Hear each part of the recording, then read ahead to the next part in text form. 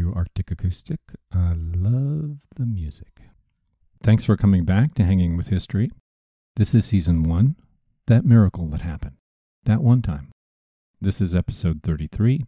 This episode is the Elizabethan Era Part 5, Grand Strategy, Win the Existential War. No guest this week. Grand Strategy, high-level concepts in international conflict, whether or not it gets to the level of outright warfare. Grand strategy is a grand-sounding phrase. Probably too grand, it must be said, for the early modern period. Many historians think it is premature to even speak of ideas like foreign policy at all at this time. And that's fine. But we did see that letter from Hawkins. That was a lot like grand strategy. And we did see Drake extolling the virtue of his partial blockade of Spain off Cape St. Vincent. We saw the spoiling attack on Cadiz, and broadly speaking, we did follow the Hawkins strategy of using pirates to weaken Spain economically. It worked, remember. We discussed how Spain suffered the attrition of losing 1 in 4 ships on long ocean voyages versus 1 in 10 ocean-going ships previously. The loss of fishing in the Outer Banks was another economic blow. The greatest grand strategic threats to England came from Spain's 2 most successful armadas. First, let's look at the most successful Spanish armada. This is 1590 and the Spanish attack on Brittany. Now, France is in a ferocious, vicious, civilian massacring, 3-cornered series of civil wars between, 1, a group of nobles called the Catholic League, supported by Spain and the Pope, and 2, the Huguenot nobles, who were thought to be a large minority in France and a majority in many parts of France, and 3, the royal government. Spain is going to succeed initially because France is so divided. Spain has poured beaucoup bucks into supporting the Catholic League, as we've discussed before. One could argue, and as proof here I am doing it, that this distraction prevented Spain from being successful against the Dutch revolt.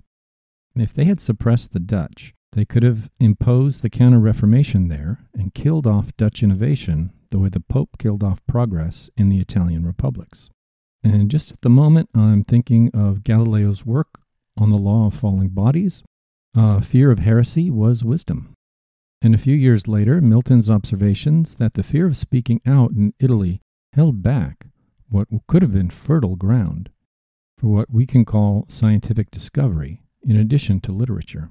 Anyway, under the pressure of war with England, the Dutch republics, and this seemingly great opportunity in France, the Spanish crown is doing a lot of really nasty overtaxing. Castile and Sicily, in particular, are taxed to the point where their society and culture is starting to be deformed. Many other territories are revolting from high taxes. Taxes were a major contributing factor to the Dutch revolt. So, Spain invades Brittany and kicks out the Huguenots. Rapid success at first with their Catholic League allies. This is a major move. The port of Brest is the best French Atlantic port, and with a hostile army and navy in Brest, England would be perpetually vulnerable. As grand strategy, this is a brilliant move by the Spanish. And Spanish forces actually do undertake some raids on Cornwall, one taking Penzance and burning it down along with some nearby villages. If everyone in England wasn't hating the Spanish before, they are now. Yet one more thing to weaken Catholicism in England. When later Stuarts and also some major noble families take a pro-Spanish policy and Spanish bribes, they're going to be very out of step with the nation, and the political nation in particular. If you're aware, during World War II, the German Navy built one of their practically unbombable U-boat bases in Brest because of its strategic location out there at the western end of the Brittany Peninsula. It was also a tremendously dangerous naval airbase where long-range anti-shipping missions were flown that strained British supply lines in the early 1940s. An argument could be made that underinvestment in anti-shipping air forces was one of Germany's biggest mistakes in World War II, although, of course, there are many. Again, Adam Tooze's Economic History, Wages of Destruction, is one of the best supplements to truly understanding World War II military history. Anyway, Spain made a brilliant move, fortifying Brest. Elizabeth responds by sending troops, including some veterans from the Dutch War. And a lot of historians like to give the English land forces a bad rap during this time. Clearly they had challenges to overcome, but this was a successful move in two key aspects. English support helped secure the Edict of Nantes, which gave the Huguenots toleration for decades. And English forces under Martin Frobisher take on the Spanish efforts to fortify Brest. They dominate the area on both land and sea and force the Spanish to surrender. As a matter of grand strategy, the Spanish in Brest is a major problem. Well, problem solved. And why didn't this armada stay at sea and support the land forces? They were just not up for it in so many ways. The first Bourbon king of France is Henry of Navarre. He becomes Henry IV, and he's a Huguenot. And it seems France might end up that way, interestingly. That would be a really interesting alternate history. But he makes a smart move and converts to Catholicism. Famously, the quote associated with him is, "Paris is worth a mass." And now he has the government, and the Huguenots trust him. He was one of them. And a lot of the Catholic League goes over to him as he's a Catholic now. And war exhaustion is a thing even in France. And this series of religious wars has been pretty intense, off and on now for over 30 years. And France has been kind of offline for these 30 years. And now they can come back to the world stage. They are a Catholic power, but most importantly, they are an anti-Habsburg power. They are just a bit behind Spain in building an effective central administration with a regular tax collection that enables them to keep powerful forces in the field constantly. In this way, they are far ahead of England, and for a time, they will appear invincible. Now, later on, I'll develop the theme that this process of establishing a functioning bureaucracy and effective central government, able to carry out the wishes of the leadership, is a double-edged sword.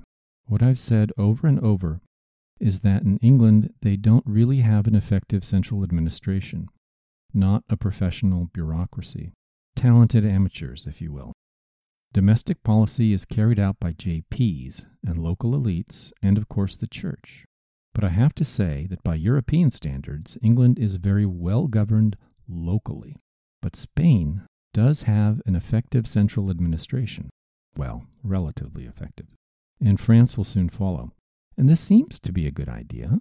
This does make Spain powerful. It does make France powerful.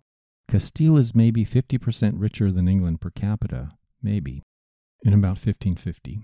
However, I'll show in just a few episodes that the economic ideas people have in the 16th century are so poorly developed that likely a strong central administration is actually harmful to future development. They're doing the wrong things. They don't know anything else to do. When England develops an effective administration of the Admiralty in the mid-17th century, it becomes very powerful navally.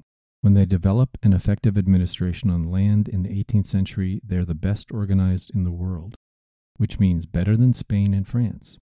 Why were not Spain and France as able? After all, they got there first, so why did they not keep their institutional lead? Why did they not just get better and better? But remember, another of our themes is that successful institutions immediately begin to fail if they don't have a means for renewal. This is a curse human institutions have to deal with and usually fail at. So Spain and France are later a victim of their earlier success because they could not reinvent and keep up. When Bismarck's Germany, for example, develops an effective bureaucracy, that is the most effective in the world when it is new. And we'll be hearing more about this. The other big strategic issue is Ireland. Now, you've probably picked up on the fact that I love Ireland and think it's a great place to spend time. But I've struggled with talking about Ireland very much. It's peripheral to my miracle lens on the Industrial Revolution. But I've also read enough about it and thought enough about it, trudging over the Irish countryside, to say I don't understand it or its history. I mean, that's not to say there aren't several podcast episodes full of facts that are possible, but I feel there's something elusive about the clans and their psychology, philosophy of life and death, if you will, that prevents me from trying to turn the miracle lens in that direction. Ireland is, however, a strategic issue for Britain. It's right there on the west, theoretically conquered and under control, but actually constantly in rebellion, and sucking in more resources than it produces in taxes, and only poorly integrated into the economy. Although efforts in that direction are made. Efforts to colonize North America are made difficult, some historians say impossible, as long as Ireland is such a distraction in the West. And the Spanish realized the importance of Ireland too. The Pope's invasion of Ireland in 1570 was all about that. We think Spain was financially supporting Irish rebels.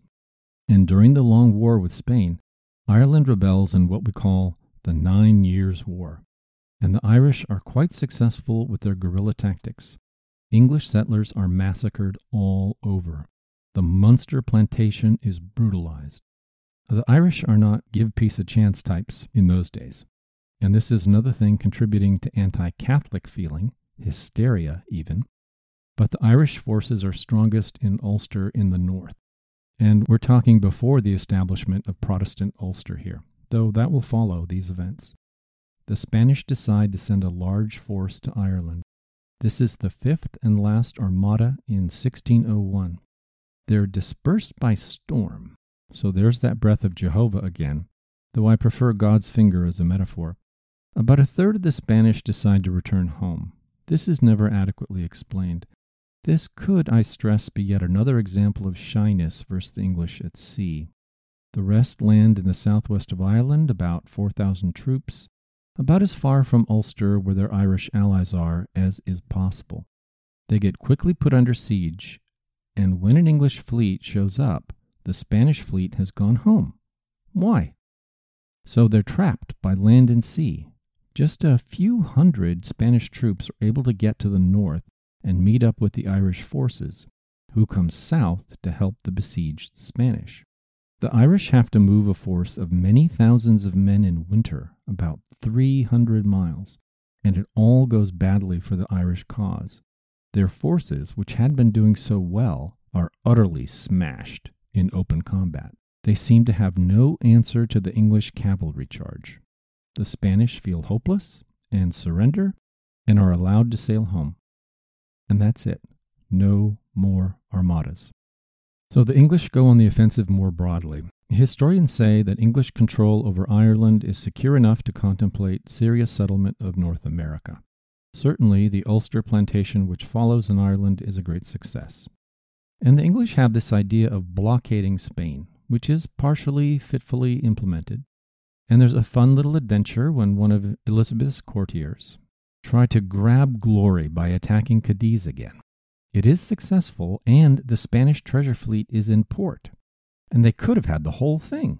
But they attack in the wrong order, and the Spanish commander, our friend Medina Sidonia, orders the treasure fleet to be burned in port so that the treasure sinks to the bottom of the harbor. The English can't get to it because of a few tens of feet of water. Eventually, Spanish divers are able to raise it. Anyway, mutual exhaustion leads to peace.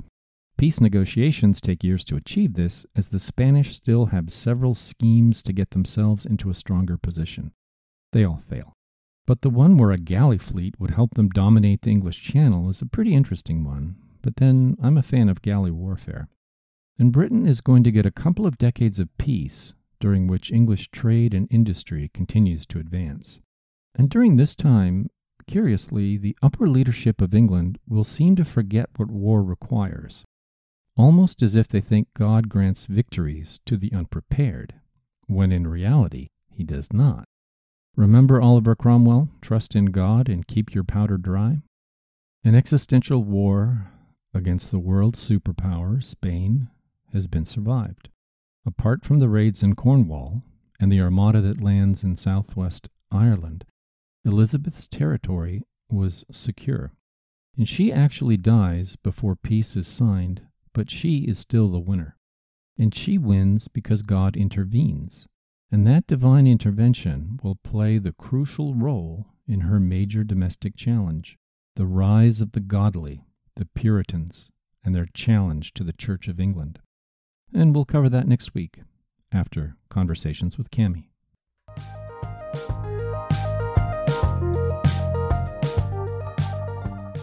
Okay, we'll figure it out. All right, Cammie, you just got a chance to hear episode 33, Grand Strategy. What'd you think? Grand strategy. Well, we just survived a war with the superpower of the time. Yes, and now we have peace. And there was war exhaustion, divine intervention mentioned in the episode, and all kinds of things. Well, divine intervention is a really important point because everyone believed that's what happened. And people believed it on both sides. So if you lost, did you believe that was divine intervention? Philip II thought it was divine intervention against the Armada for something he must have been doing wrong. And in England, we listened in episode 32, there was this whole pattern of response to the Armada. And we had the one example from Shakespeare sort of showing how they did it. So if you lost your battle and your armies wiped out, you would somehow decide or choose to believe that God just wasn't on our side this time. It certainly seemed to happen sometimes.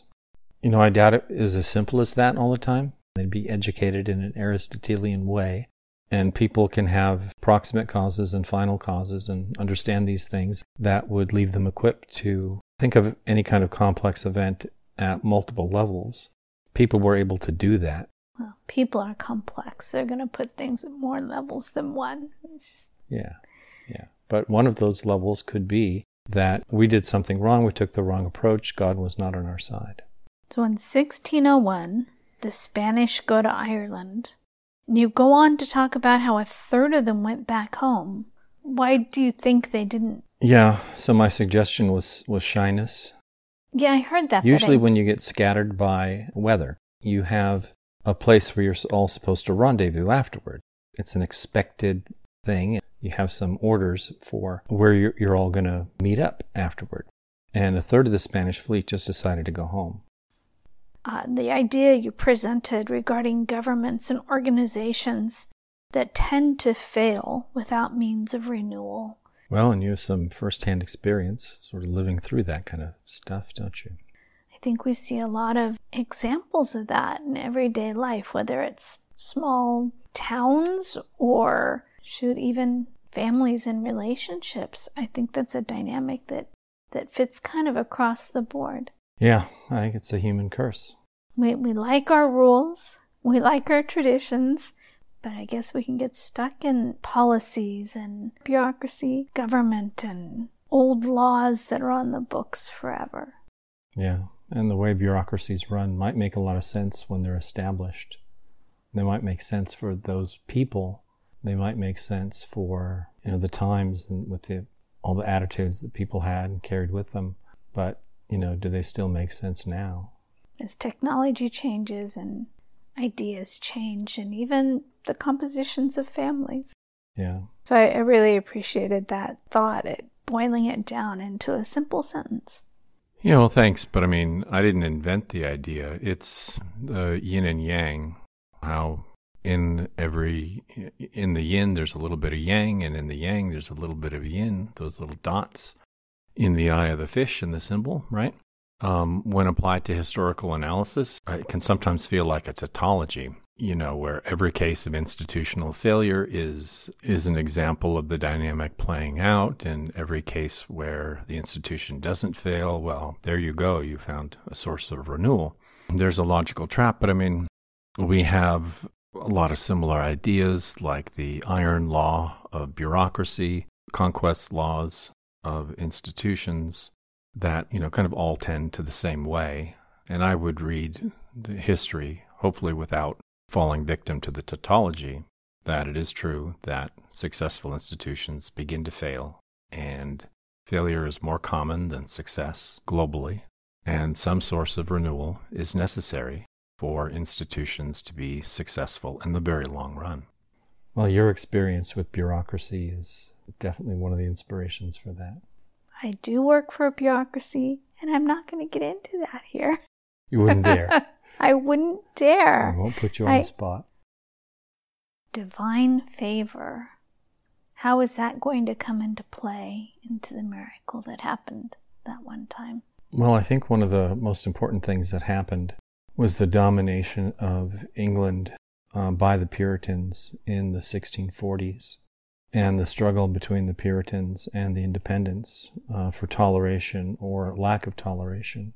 Minority religions, Protestant sects, the kinds that would grow up into be the Quakers and the Methodists and the Baptists.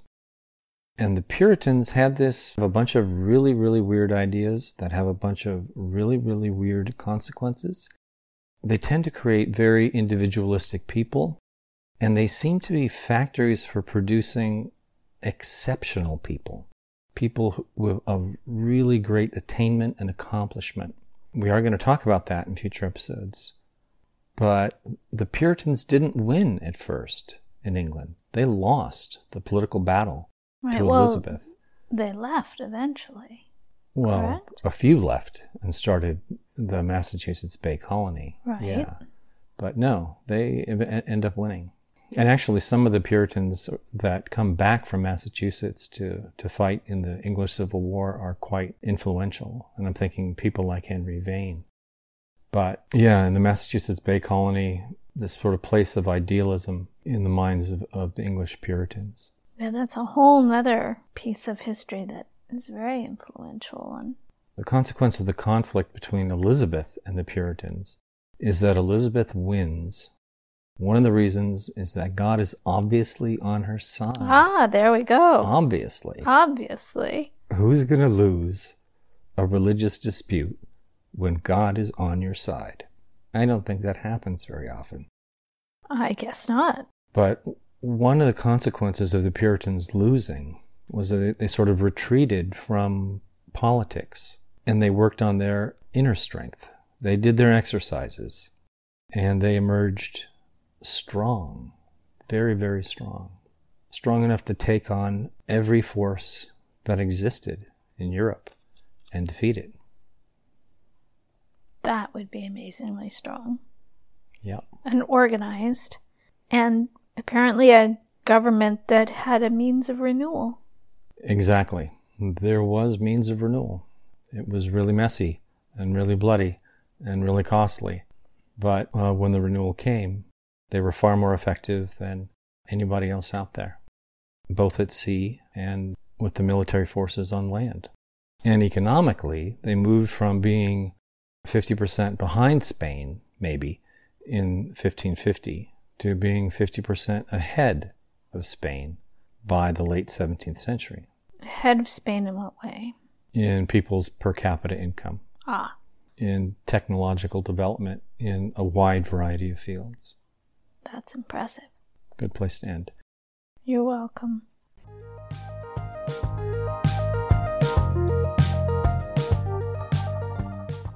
Hey, I want to encourage everybody to go check out the website, hangingwithhistory.com. Kwok has done a lot of really great work on it recently, and it is so much better. And I'd like to remind everybody to please leave a positive review wherever you get your podcast. You can contact us at harold@hangingwithhistory.com. That's HARALD @hangingwithhistory.com. Or you can use the Contact Us link on the website. Thanks for listening.